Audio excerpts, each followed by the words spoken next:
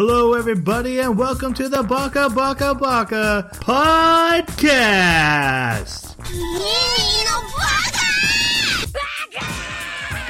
Baka. It's amazing how every time you open your mouth, you prove you're an idiot. Hello, everybody, and welcome to a very special Minisode of Baka. I say it's special because it's not special enough where we're going to talk about anime. We're going to talk about Avengers Endgame because while we are anime nerds, we are also other kinds of nerds. And what kind of nerd isn't ecstatic about Avengers Endgame? So we want to talk about it. This will be heavy with spoilers. It's been a couple weeks since it came out now. So hopefully, the spoiler thing was dropped by the directors officially. You can now talk about spoilers out loud, but do know if you haven't seen it, you probably shouldn't listen to us. We'll try to think of ways if this movie was an anime, how it would have been a little different, if we can. Okay. I need to get some off my chest real quick, though. Fine. Okay, we have the Iron Man to my Captain America, Jeremy. How are you? Still alive and kicking. Careful. I guess the spoiler has been dropped. That's right. Careful. What you been up to? Actually, school is finally done, so I've just been kind of catching up on things around here and playing a little bit of that BattleTech when I get opportunity. Otherwise, it's been pretty uneventful. Did they come out with a new expansion? They did. Well, I can't remember what it's called, but basically what it unlocks is like 3 or 4 new mechs, none of which I've actually seen in my playthrough yet. And flashpoints, that's what it's called. And flashpoints, which are a type of mission where you actually go into a contract for a period of missions and you don't get a chance to go repair in between. Ooh, so you got to manage really well. Yep. Make sure you got enough mechs for replacement, do a good job on the missions, but they pay a lot better. Okay. And then the Everett Ross to my Black Panther, Jason, how are you? Everett Ross. Who's that? Exactly. Oh. It's Bilbo Baggins in Black Panther, the Fed agent. He was the Fed agent, yes. You're welcome. How are you?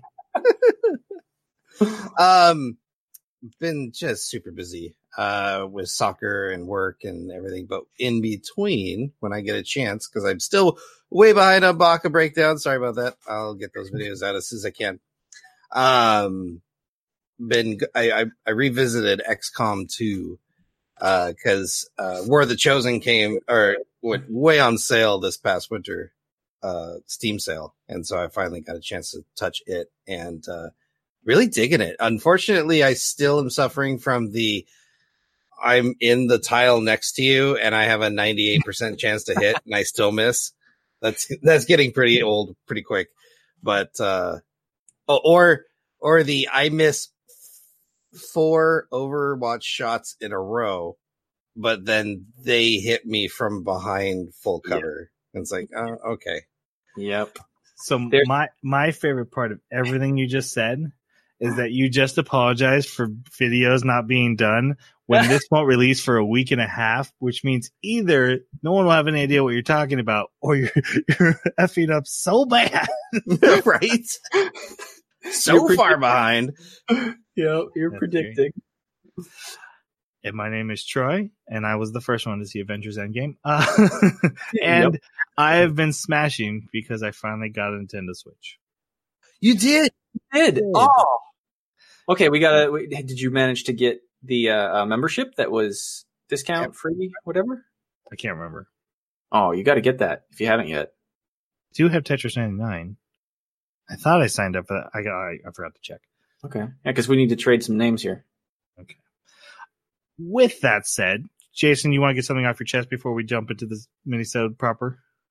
Yeah, so I went to, as all of you know, I spent about 3 weeks rewatching movies just so I could prepare for this movie.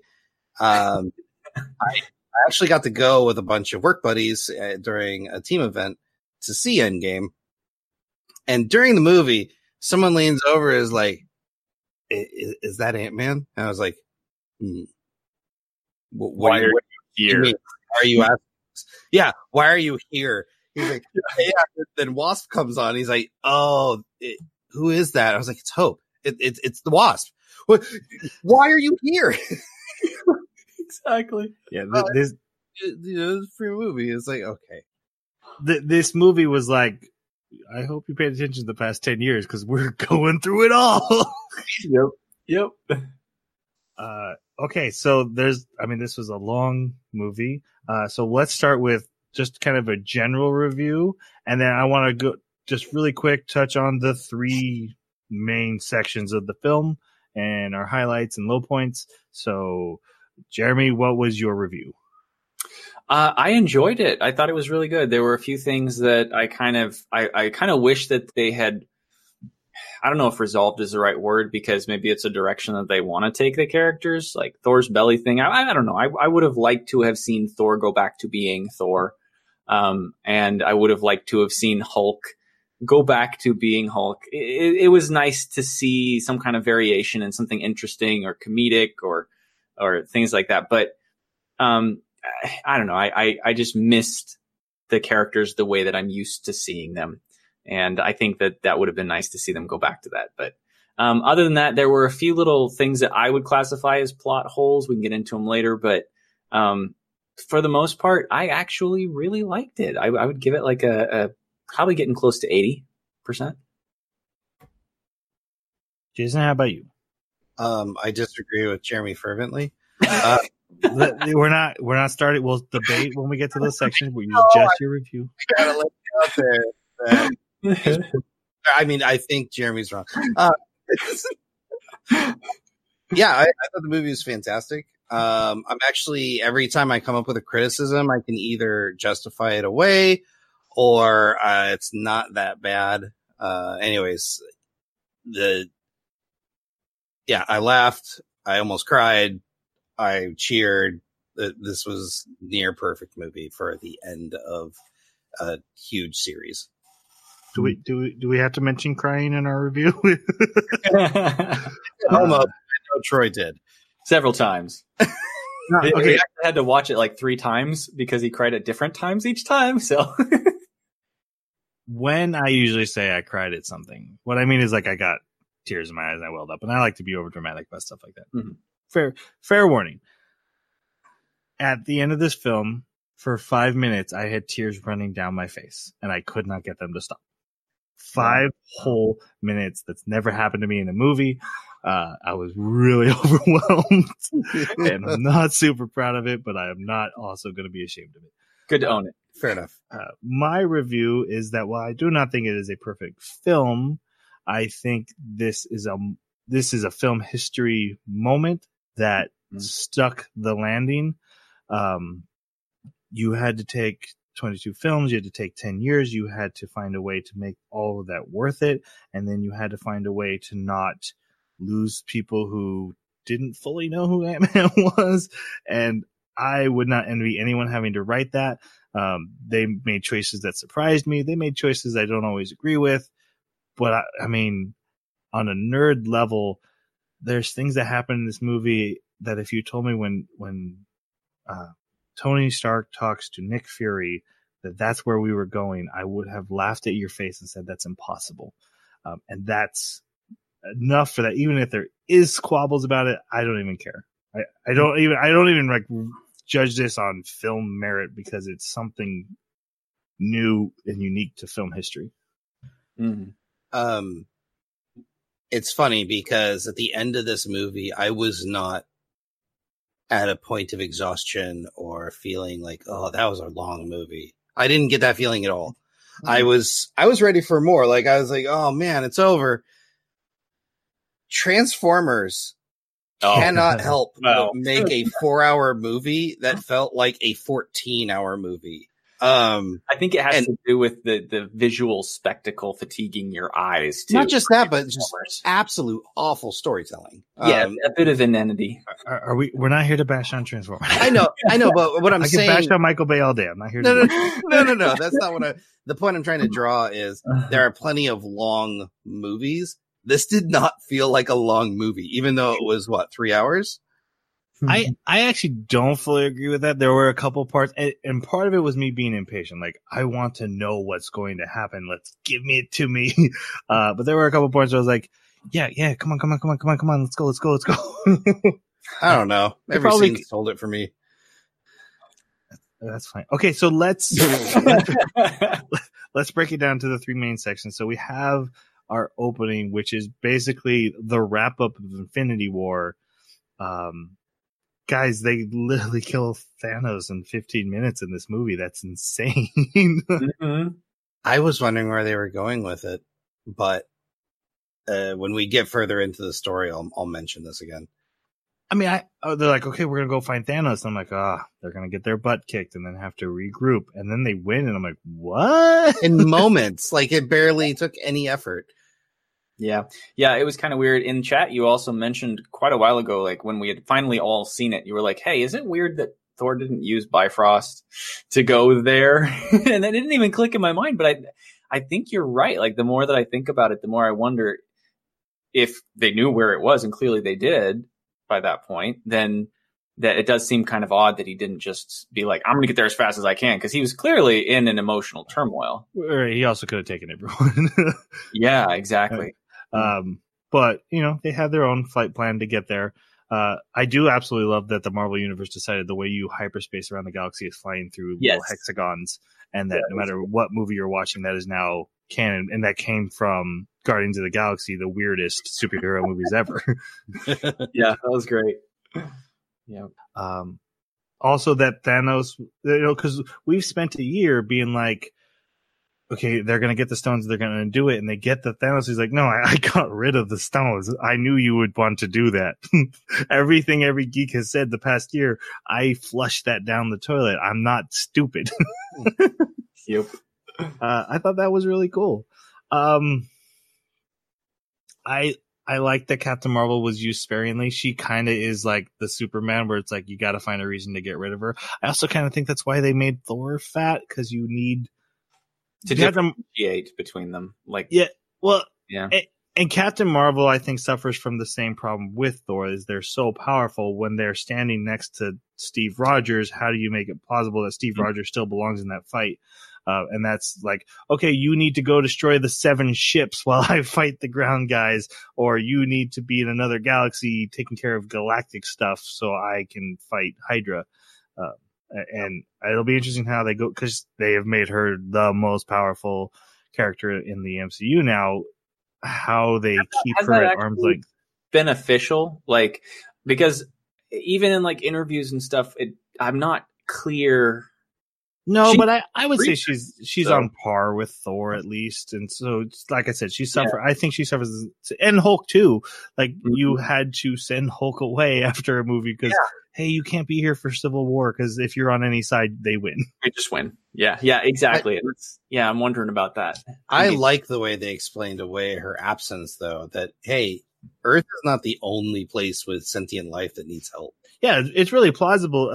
Like I said, and I actually thought it was handled well. I'm a little worried about in the future when she's available. Because again, you got to remember, like, she gave Nick Fury this pager for emergencies, and then the entire New York got invaded by the aliens, and he didn't turn it on. The Avengers are like fighting for their lives. Like, wait, you had that waiting? And okay, maybe he figured they'd win. But that's a problem, like I said, with Superman, with comics in general, when you have characters of huge power differences. Especially when you introduce them after the fact. It always will create like these issues with historically, why didn't this happen? Right. And exist. In the Spider-Man trailer, he's like, why can't Captain Marvel be here? Well, she's off-world right now. And they're going to have to keep doing that like in every movie. Why can't Captain Marvel just fly in and do what she does? Because there was this other thing. Don't worry about it. Which is really weird because so far, I mean, we've had 22 movies now, right? Mm-hmm. That's really been a very rare thing. Like, very rarely does anybody ask, where's Doctor Strange, or where's Hulk, or where's Iron Man, or, They do it with Thor, but they're like, we don't know how to get a hold of Thor. Thor just kind of shows up when he wants. That's true. They do it with Thor. Yeah. Okay. Anything in that first part? Well, it Tony- depends on where you're moving to. Well, I'm so there's 3 sections of the movie I consider. There's the pre 5 years, the after the 5 years, and the time travel heist, and then the final battle. Okay, so we're not to where we go look for Thor. No. Okay. I would say that's the start of the time travel. I, going to this movie, said to my daughter, oh my God, Tony Stark has to talk to Rocket Raccoon at some point in this film, and I am all about it. And the moment it came, I whooped. I totally thought you were a Build-A-Bear, and I was like, yes, that's what I wanted. Because Tony Stark's not the kind of guy who can see a talking raccoon and just let it slide. Right.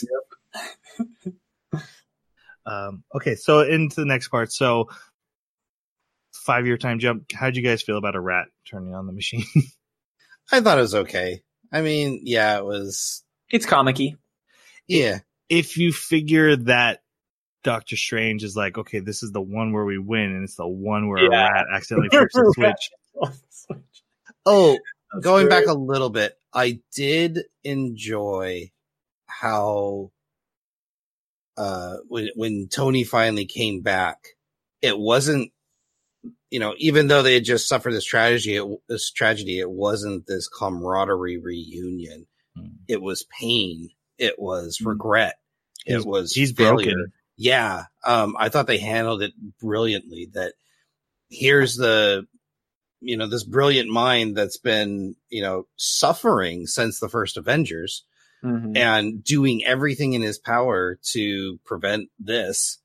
And that's, he lashes out until he passes out. And I thought, a broken man. And he doesn't go with them for that final battle. He's like, no, right. You will lose. But they don't, but yep.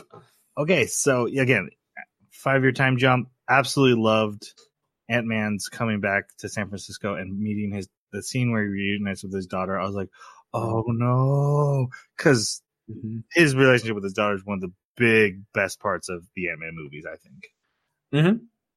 Yeah, because when I'd seen all the memes for Infinity War before I actually saw Infinity War, so I kind of knew that everyone was being turned to dust. So when I saw the end of Ant-Man and Wasp, and then the after credits, I was like, no, not again. Yep. But that puts, that moment in context for the timeline of what happened. Right. So, but yeah, Paul Rudd, can we just take a second to just praise Paul Rudd acting as Paul Rudd? Like he's just a joy to watch on screen. He is.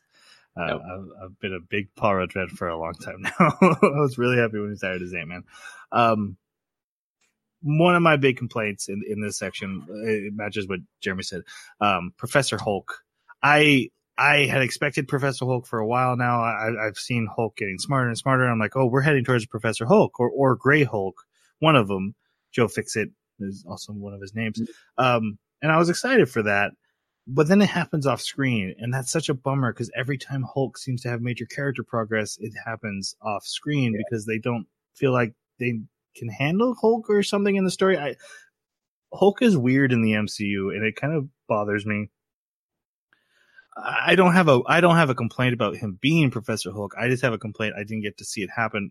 I think I see a place where you could naturally put it into this story, and we could see Hulk turn into Professor Hulk, and that would be really cool in a good moment, but off screen. So yeah, see, for me, it was the combination of the two most physically powerful characters, both losing a big chunk of their power, really, or at least losing the ability to or desire to, really act on that power. And so that's why, like, Professor Hulk was interesting. I saw it more as like a novelty because, like you say, it happens off screen. So for me, it was like, who is this? This is not Hulk. Last time I saw Hulk, this is not who he was.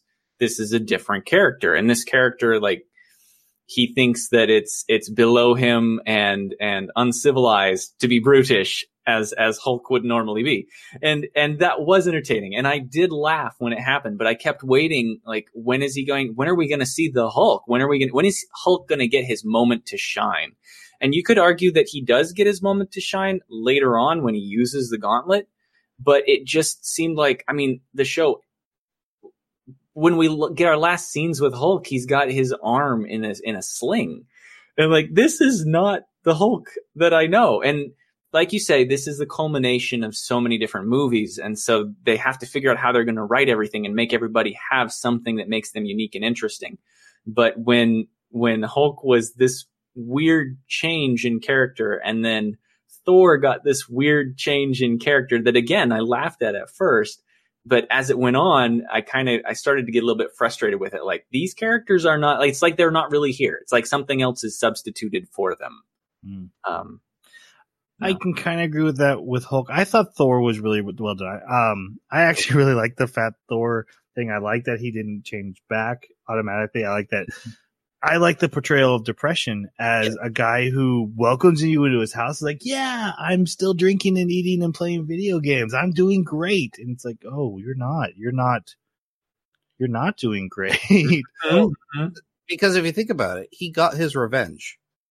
He literally killed the guy that did all this wrong to him. And what happened?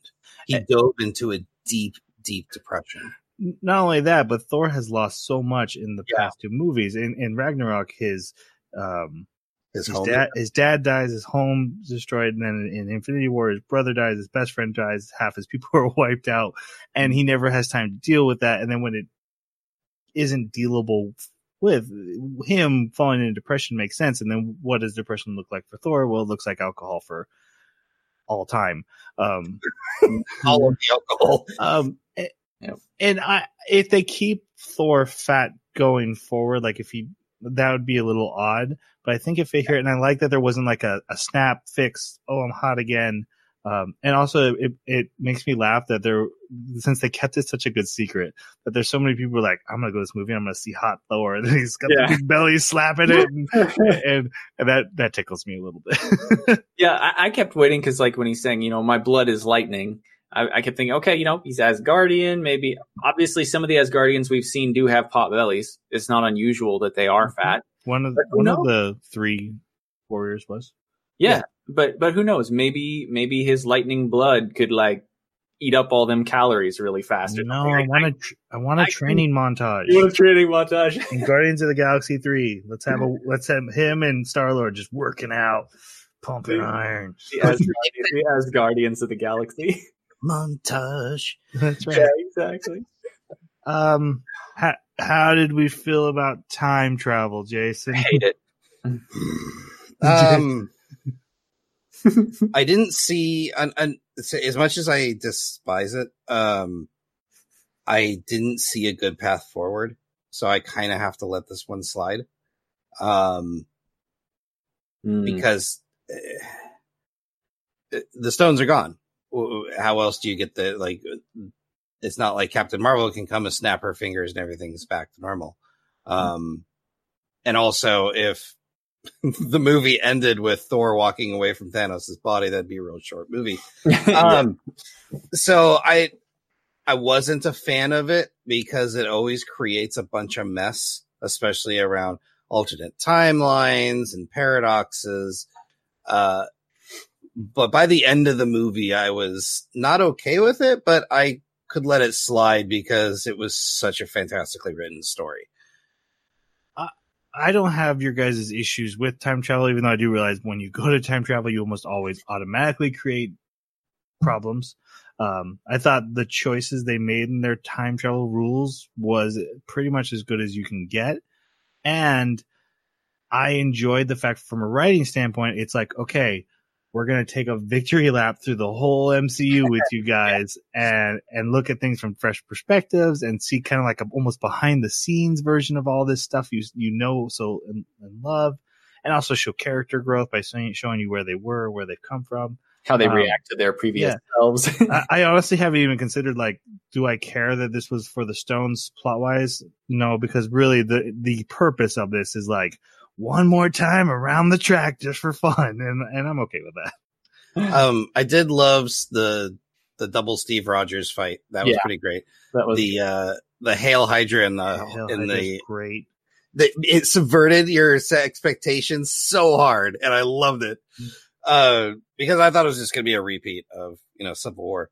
And then again, with Thor, and I think that's what really stood out to me was Thor's story arc here, because when he saw his mom and they first start conversing, was the first time I teared up. I was just like, this was such a beautifully well done scene of a broken man who got to see his mom one last time. This movie makes Thor 2 better, and that's crazy. Right? I don't even remember what happened to his mom in Thor 2. I don't remember anything from Thor 2. Yeah, so that's pretty normal. And this movie says, hey, you should probably go back and rewatch Thor 2. Understand why he cares about his mother dying. Yeah. The time travel thing for me, I enjoyed the heist aspect of it. I like a well done heist movie, and I thought that they did a good job carrying that. But can you guys explain, are they in different dimensions when they go back, or are they just in their native dimension in the past? Which is it? Are they in a different parallel one? Does it break off because they go back? Yes, that one. That's what I thought. So if I understand that correctly, then just the very core of this introduces a vast number of problems to do with resources, because you have infinite resources. If you can go back in time to parallel dimensions, you never have to access the same dimension. You can just keep going back and get all the PIM particles you need, redo your tests, and try again. And there's so many different things that it introduces. Later on, when Captain America goes back in time to put everything back the way it's supposed to be, give the gems back to people, but then decides to stick around and stay there, but shows up at the bench, it introduces this new layer of, okay, so did he do some kind of weird thing where he comes back to this dimension and then walks over to the bench? Or yes. Well, he has to. Yes. According to the rules, that is necessary. He lived a life in an alternate dimension and then found a way back from that alternate dimension to there, went and waited on that bench, passed off the shield from the alternate dimension. So is he going to go back there? No, because at this point, Peggy would be dead. Yeah. Okay. Because she died in Captain America Civil War, right? Yes. Yes. He goes to her funeral in Civil War. So as of Civil War, she dies. So she would be dead in that timeline too. I guess a natural lifespan. Right. And who knows, he probably went up to Iron Man in that universe, was like, hey, I need a way to get back home, please. I mean, they didn't tell that story. It's a plot contrivance. It's not a whole, because it's not impossible. It's definitely doable. It's definitely within realm of possibility. Can I also get a shout out for the Guardians of the Galaxy opening from a new point of view? Yes. Not seeing Star-Lord from his point of view, but seeing it from someone else just dancing to their ear, man, with no music playing, look an idiot. Oh, I love that. That was really good. I also really appreciated that even though there were two Nebulas, they both had the exact same mechanical things going on, meaning their computer could read both of them at the same time. I'm not a big fan of that, because that seems kind of like a quick plot contrivance to bring Thanos back into the story. You've got two of the exact same computer. I mean, if they're both reaching out to a central point. Then that means she forgot to turn off her Wi-Fi. And right. Yeah, where's the central processor housed? Is it external or internal? It's okay. It's fine. It just, they needed a way to bring. Thanos got a free get out of jail free card. Right. If that doesn't happen, he doesn't realize what's going on, and they automatically win. And in fiction, never told anybody about all of the threats that were there, about the cost of the soul, about people don't make poor decisions in stories, then there's almost never a reason for the story to happen. Especially numerous poor decisions from the same character, which I guess you could justify with her having a broken background. I really like most everything that went on with Nebula though in this movie, especially her opening with Tony when she wins. Awesome. When she wins, especially because remember, she's never won a fight against Gamora her whole life. She's lost every time, always, and she wins. And he's just like, "Hey, congratulations!" She's like, doesn't know how to emotionally process what just happened. So cool. Can I get your guys' thoughts on Hawkeye and Black Widow's moment at the top of the Soulstone cliff? Go ahead, Jeremy. I know you had thoughts on this, and then I'll follow.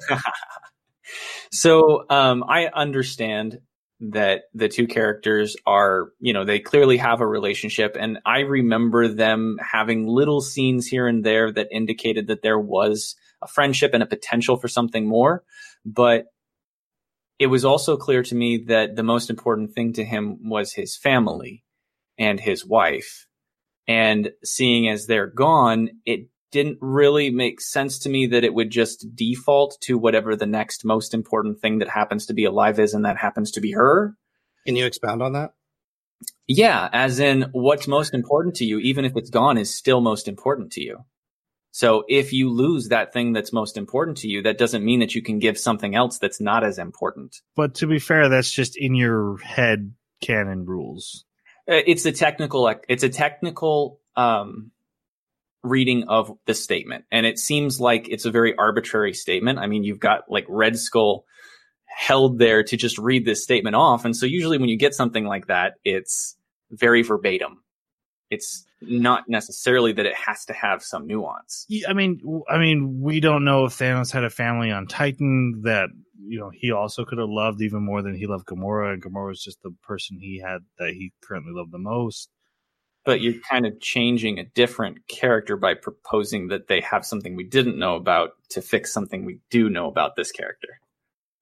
Yeah, I guess. I still kind of just see it as an interpretation of the rules, but I'm fine with it. And plus, it builds on the relationship that they established in Avengers and Avengers 2. I'm okay with it. So for me, it was like, as they were doing that, as they were having their scene and they were fighting, it was also more of a fight over who's going to commit suicide, not really a fight over who was like sacrificing the other person, which changes the dynamic because now it becomes this thing isn't really about whether you're sacrificing anything. It happens to be whether you're present when something you care about dies. That's a very different thing from sacrificing something. There's the term sacrificing means that you are deliberately giving something up for something else. And if you are actively fighting to stop that thing from being given up, does it really qualify? Again, it's a technical arbitrary reading of something that seems to be a rule-based system. But so for me, rule-based system in the sense that if you're going to have Red Skull there, then there must be rules. No, if it's going to be something that is clearly outside of time, like Red Skull doesn't get to die. He's bound here to forever explain that this is the rule of how you get the Soul Stone, right? And so it's clearly there is some kind of very strong rule system that's binding him. It has its own rules it goes by. We saw what it took for Thanos to get it. They're not presenting it as something that's just flexible and corporeal, and we can stretch it and change the rules or move the goalposts or anything. It's very clear and concise. And when things are left out, that doesn't necessarily mean that that's because we get to add them whenever we want. It's because they weren't pertinent. Did Red Skull die when the Soul Stone was destroyed? I don't know. I can't remember. No. Oh, because you can. I think you can. Well, I don't know. That's a question I have. Like, does Captain America have to return the Soul Stone, or can you make multiple Soul Stones, or is there literally just one Soul Stone and you're just paying for it to come out to you, or are you making a Soul Stone out of a soul? Well, it's soul for no idea. But so my biggest question was not the sacrifice, but how do you feel about Black Widow being dead? Oh, I like that. I thought that was really nice because it was more consequence. Right. Yeah, the fact that Vision, Black Widow, original Gamora all have to stay dead The fact that there's actual sacrifice, because this is a big comic event, and in those big comic events, characters die, and then usually later they find ways to bring them back. But I don't think the movies will. The movies are like, okay, these deaths are meaningful; they matter. Right? Yeah, and I'm down with that. Cool. Completely. Mm-hmm. Okay, let's move on to the final battle, because I'm sure we have some stuff for there. So before the final battle, there's that explosion. And the explosion kind of pissed me off a little bit because Ant-Man is standing right in front of the window as it explodes. But he shrunk. Oh, yeah, sure he did. God, I was so irritated when that happened. I was like, did we just get another loss? You know, not that I wanted Ant-Man to die. He's one of my favorite characters in the MCU because of Paul Rudd. But the whole thing is a little nutty because not only do like Thor and Captain America and Iron Man end up together so they can fight Thanos together. Like everyone just kind of lands in perfect groups. Yep. But again, it's very comic-y, so I gave it a pass. Yeah, when Peter comes and meets Tony, that nearly broke me. Right there in front of my workmates. Good Lord. That was rough. And then also, what was the other one that was pretty heart wrenching? So for me, my first time crying in this was first is that one of the most beautiful movie shots I've ever seen of Captain America alone versus an army, and knowing that he will fight that. Yeah. You know, he's not backing down here. And then on your left, there's an amazing callback all the way to Captain America 2. And then the Doctor Strange portal starts spinning. My crowd was cheering. I had a really active crowd, it reminded me like there's reasons you go to the theater for movie events because you get to join in the hype. And then every character comes out. Spider-Man came out. The crowd lost their minds. And I'm going to get emotional here, so I'm going to keep it under control.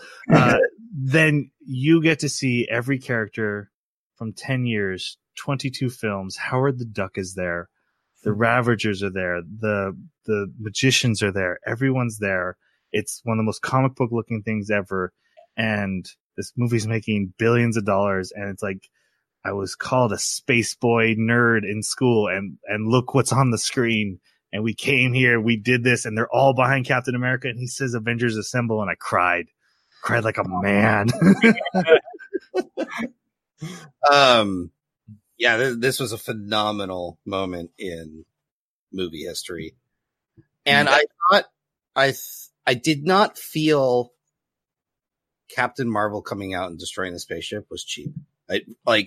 It felt good. I don't know why. Like in other movies, I think I would be like, oh, that's Deus Ex Machina. But it felt measured as far as her use, and it felt good. I did think it was funny, all the women standing in a line. They tell Thanos, oh, you're going to have to fight us. That was funny. It's a good thing that they all just happened to like gather together in that part of the battlefield for that one night. I honestly thought I'd see more complaints about that. My thought on that is, yes, that is actually probably the cheesiest moment in the entire movie. But this entire final battle is pure fan service, and the look on my daughter's face when she saw that, and I even asked her, I'm like, how did you feel about that? Was that cheesy? She's like, that was kick. And I'm like, okay, well, I got to have a ton of fan service moments. Everyone's getting fan service moments. It's cheesy, but it's a fan service 30-minute battle. It's cool. Like, I remember the moment, but I missed that, oh, they were all women, because it was so good. Like, that moment was really bad action. The way my daughter phrased it is, my boy Spider-Man was in trouble, and everybody turned into a mom suddenly and was not let that baby get her. I think the only part that kind of I felt was really Deus Ex Machina was the Tony doing the sleight of hand of the stones, and all of a sudden his suit could just magically put them in the right spots on his hand. How did he foresee he would need to do that, and B, how would his suit be able to do that? His nanotech suit? Yeah, the gauntlet is literally his nanotech, and so is his suit. They're made of the same stuff. He just let the nanomachines pass the stones for him. Once he touched that, he had control of his gauntlet. And he just had the nanomachines slide him over to him. It wasn't like a sleight of hand. It was literally just controlling the nanomachines of the gauntlet. Now, it's a little irritating to me that they had to go like do this whole dwarf star thing to get the gauntlet made. Or because Thanos had to go to the dwarves to get his original gauntlet made, and then Iron Man can also build one out of nanomachines on Earth. That's a little odd. But that ending scene of him stealing the stones completely makes sense with how he can slide his suit now with the nanomachines. Okay, fine. But I think it wasn't so much that he could take them. It was the fact that his suit, because he spent time making that gauntlet so it could hold the stones. But then all of a sudden his suit can use them. And it's the same nanomachines. Well, it seems he probably, like, since he made that glove, he's probably made secret tweaking and altering to his suit. Well, of course Tony does, but anything now. But I mean, that original glove nearly killed Hulk. Like, it ruined him. Like, he didn't just regen from it like he normally does other wounds. And here's Tony able to, like, even get to the point that he can snap his fingers. Yeah, it killed him, but, like, just taking the power should have killed him. It killed him. That's enough for me. I'm good. That's my only criticism. Steve, my favorite parts of this big fight, number one, is when Scarlet Witch grabs Thanos and starts it's good. And his armor off and is like, I will make you know who I am. You took everything from me. I don't know who you are. Well, I love that. That was so good. That was one of my biggest favorite scenes, was Scarlet Witch just losing her mind on Thanos. Probably my second favorite scene in the fight. Well, I mean, obviously it was really cool when Captain America got Thor's hammer. I did love that. But my second favorite scene was when Captain Marvel's flying towards the van and Thanos destroys the van and boom! Oh, I love that. Can we also? I love Steve Rogers wielding Mjolnir, and I know you have complaints about the technical issues. I have none. The fact that it's even hinted at in one movie and then comes to fruition here, I'm like, that's amazing storytelling. We get again comic book nerding out, and I'm not even a huge comic book guy. Spider-Man riding Mjolnir, carrying an Infinity Gauntlet to Ant-Man with the help of Black Panther. Like, that's what I mean when I'm like, hey, remember when Tony Stark talked to Nick Fury? What is that going to lead to? Troy, Spider-Man riding Mjolnir across a battlefield carrying an Infinity Gauntlet. No movie would do that. That's insane. We can barely get X-Men in superhero suits. There's no way we're going that far. we went that far. I do love the fact that the Hollywood has finally started to give in to the silly costumes and realize that, yes, that's what we want. We want the costumes. Give us the colorful, silly costumes on these characters. I love Black Panther's costume so much. Yep. Spider-Man's instant kill mode. What a great callback. It's so good. Yep. I mean, there's a couple other things in here that How come Captain Marvel didn't fly straight up away with the gauntlet? Why did Thanos pop out the Power Stone and not the Time Stone and just? I guess that's true. The Power Stone, like, yeah, it means he could punch her, but like every other stone gives him so many other options. Yeah, and also, why didn't Strange just grab the Time Stone and turn Tony back? Because the Time Stone works on different time travel levels. Like, you're literally just rewinding your own timeline. No, he was able to rewind only the apple. He was able to rewind only the people in Chinatown back to normal and alive. Right. I wonder how much that the people in Chinatown and the apple, how much influence they had over the rest of the world. Because if he was rewinding also their influence, is that how the Time Stone works? I don't know. It hasn't been explored. Right. Yeah, see, plot hole. Now we're reaching the nitpicky. You want to talk about plot hole? Tony Stark calls Thor the Big Lebowski, which stars Jeff Bridges, who was the very first MCU villain that doesn't make sense. There's other stuff, but okay. Guys, quick question: Cap, Shield, Bucky, or Falcon? I got to give it to Bucky just because he's got the same fighting style. He was Cap's like sidekick. He's got the arm to wield it, so he's got the physical strength to do it. Falcon is a completely different fighting style, flies a lot. He's already encumbered by wings. Like it doesn't seem like it would be as emblematic on him. I don't know. It just doesn't. Combat wise, Bucky makes more sense. Symbolism wise, Falcon makes more sense. I think the other Avengers would trust Falcon and follow his leadership, whereas everyone's gonna look at Bucky like, "Aren't you insane?" Right. It's interesting though. In comics, Falcon has like enhanced superhuman stuff. Like he has his own version of super soldier-ness. Really? Yeah. Whereas in this one, he's just a pilot with wings. Yeah. But both have been Captain America in the comics. I think Falcon is right now Captain America in the comics, but because I think Bucky usually like did it and then was like, "This ain't me. I'm a killer." But yeah, because my first thought was like, "Man, that really needs to go to Bucky," and then I was like, "Yeah, but who's gonna follow Bucky holding a shield?" Is Hydra gone though? Like, did they get rid of Hydra? I can't remember the details. Because I mean, if nobody's there to mind control Bucky, he's gone through his redemption. Well, no one was around to mind control Bucky in Civil War. It's just that somebody found an old facility with old documents. Isn't he cured though? He is. Yeah. Up. Like I thought Wakanda cured him. Yeah, Wakanda did cure him. Mm-hmm. Yeah, I think Bucky doesn't want to be Steve Rogers because he loves Steve Rogers too much as a brother that he wouldn't want to be. He wouldn't want to take his place. And I can also see Bucky like rejecting it, being like, I just got too much. I'm just too much. The funeral again, when it was Tony Stark doing the snap. My crowd cheered when they saw the stones in his hand, and I yelled out, "Oh no!"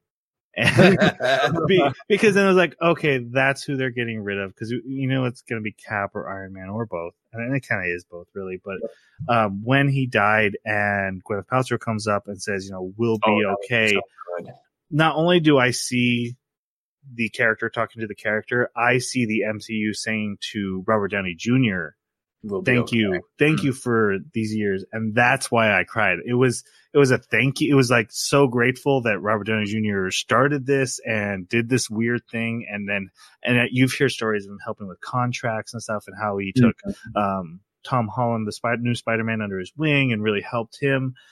And just so much he's done, and so many, everyone else has given so much to it. There's nothing to cut out them. And then at the end credits, everyone's name coming up, everyone's excited, and Robert Downey Jr.'s name shows up on the screen, and everyone loses their mind again. It was so cool. That's when I cried for 5 minutes straight, from when he snapped to the end of his funeral. It was just tears coming down my face, and it wasn't just oh, Tony died, because I kind of figured something like that was going to happen, but it was like thank you for movie history and me getting to be a part of it. I didn't get to see Sound of Music in theaters, and I don't know all that history, but I got to be part of this now, and you started it. Thank you.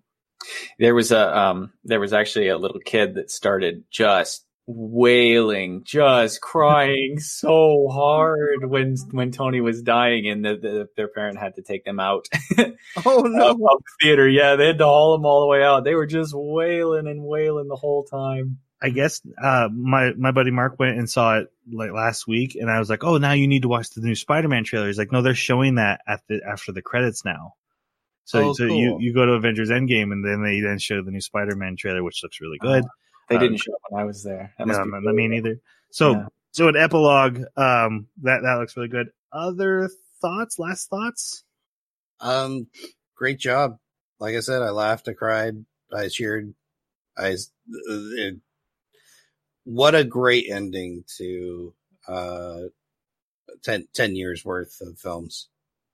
And I'm really excited for the new Spider-Man movie, and also the new Black Widow movie. I thought that Infinity War was way better, but it definitely was a satisfactory end. I really enjoyed it, and it was cool. There were some scenes in it that you're not going to get anywhere else. You couldn't get anywhere else, and that was really cool. It was definitely a great send off. Yeah, looking forward to the next movies. I didn't get a chance to mention my other favorite scene.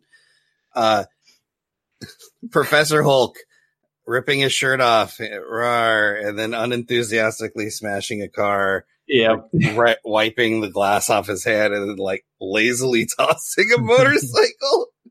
Yeah, it's so amazing. I was thinking that when the Sorcerer Supreme hit him in the chest and knocked Bruce Banner out of Hulk, I thought, oh, this is when they're bringing back Hulk. This is how they do it. They're going to mess up that link that they have. And then they did. My first thought was the what if story when Loki takes Banner out of Hulk. As soon as I saw him leave the body, I was like, oh, that was a mistake. Yeah. But then he slumps over and falls asleep. Oh. Yep. So for my ending, I think I pretty much said how I felt about the movie, and just thank you to everyone who made all these as a movie fan, even more as a movie fan than a comic book fan. You know, that's just so cool. I've been saying for years, like, we don't appreciate the MCU and what we're actually seeing, because there's a little bit of, fatigue, like, oh my God, another movie I need to keep up with. And I get that, but this has never happened before. And I've been saying we don't appreciate it. And then it makes $1 billion in its first weekend. I'm like, okay. Yeah, we do. I guess we do. That's really cool to be a part of. So, now before we go, one thing that would have been different in the movie if it had been an anime, because we are an anime podcast. Oh, crap, I forgot you asked that. Mine is when they go to get the Soul Stone, you don't fall off a cliff, you fall into a bunch of tentacles. Oh, what? Because it's anime, and it's always women that fall down there, right? So we gotta have tentacles. Yeah, and I guess along that line, I guess most, if not all, of the women's chest would have been at least 3 times bigger. Yeah. So mine is Tony Stark didn't die. He actually reappeared in a different world in a new body, and he's in an isekai adventure. I like that. Or how about he doesn't die because of willpower? Because of willpower. He willpowered his way through the use of the gauntlet. See, guys, we always talk about anime. All right, so we are currently watching Double Decker. I thought you were just going to say Double D. After I was really worried that that's what it was. Well, it kind of is. D Double Decker. It better not just be a big booby. Oh, of course. Okay. We are watching Double Decker, Doug and Kirill, and we will be talking about that next week. Thank you guys for joining us. We'd love to hear your thoughts on Avenger Endgame once you've seen it, or definitely what would be different if it was an anime. Please leave your comments on our Twitter at Baka Podcast, or our email, theanimebakaclub@gmail.com, or leave a comment wherever you found this podcast and it'll get back to us. We got to get going. Thanks for listening. See you next time. Sayonara.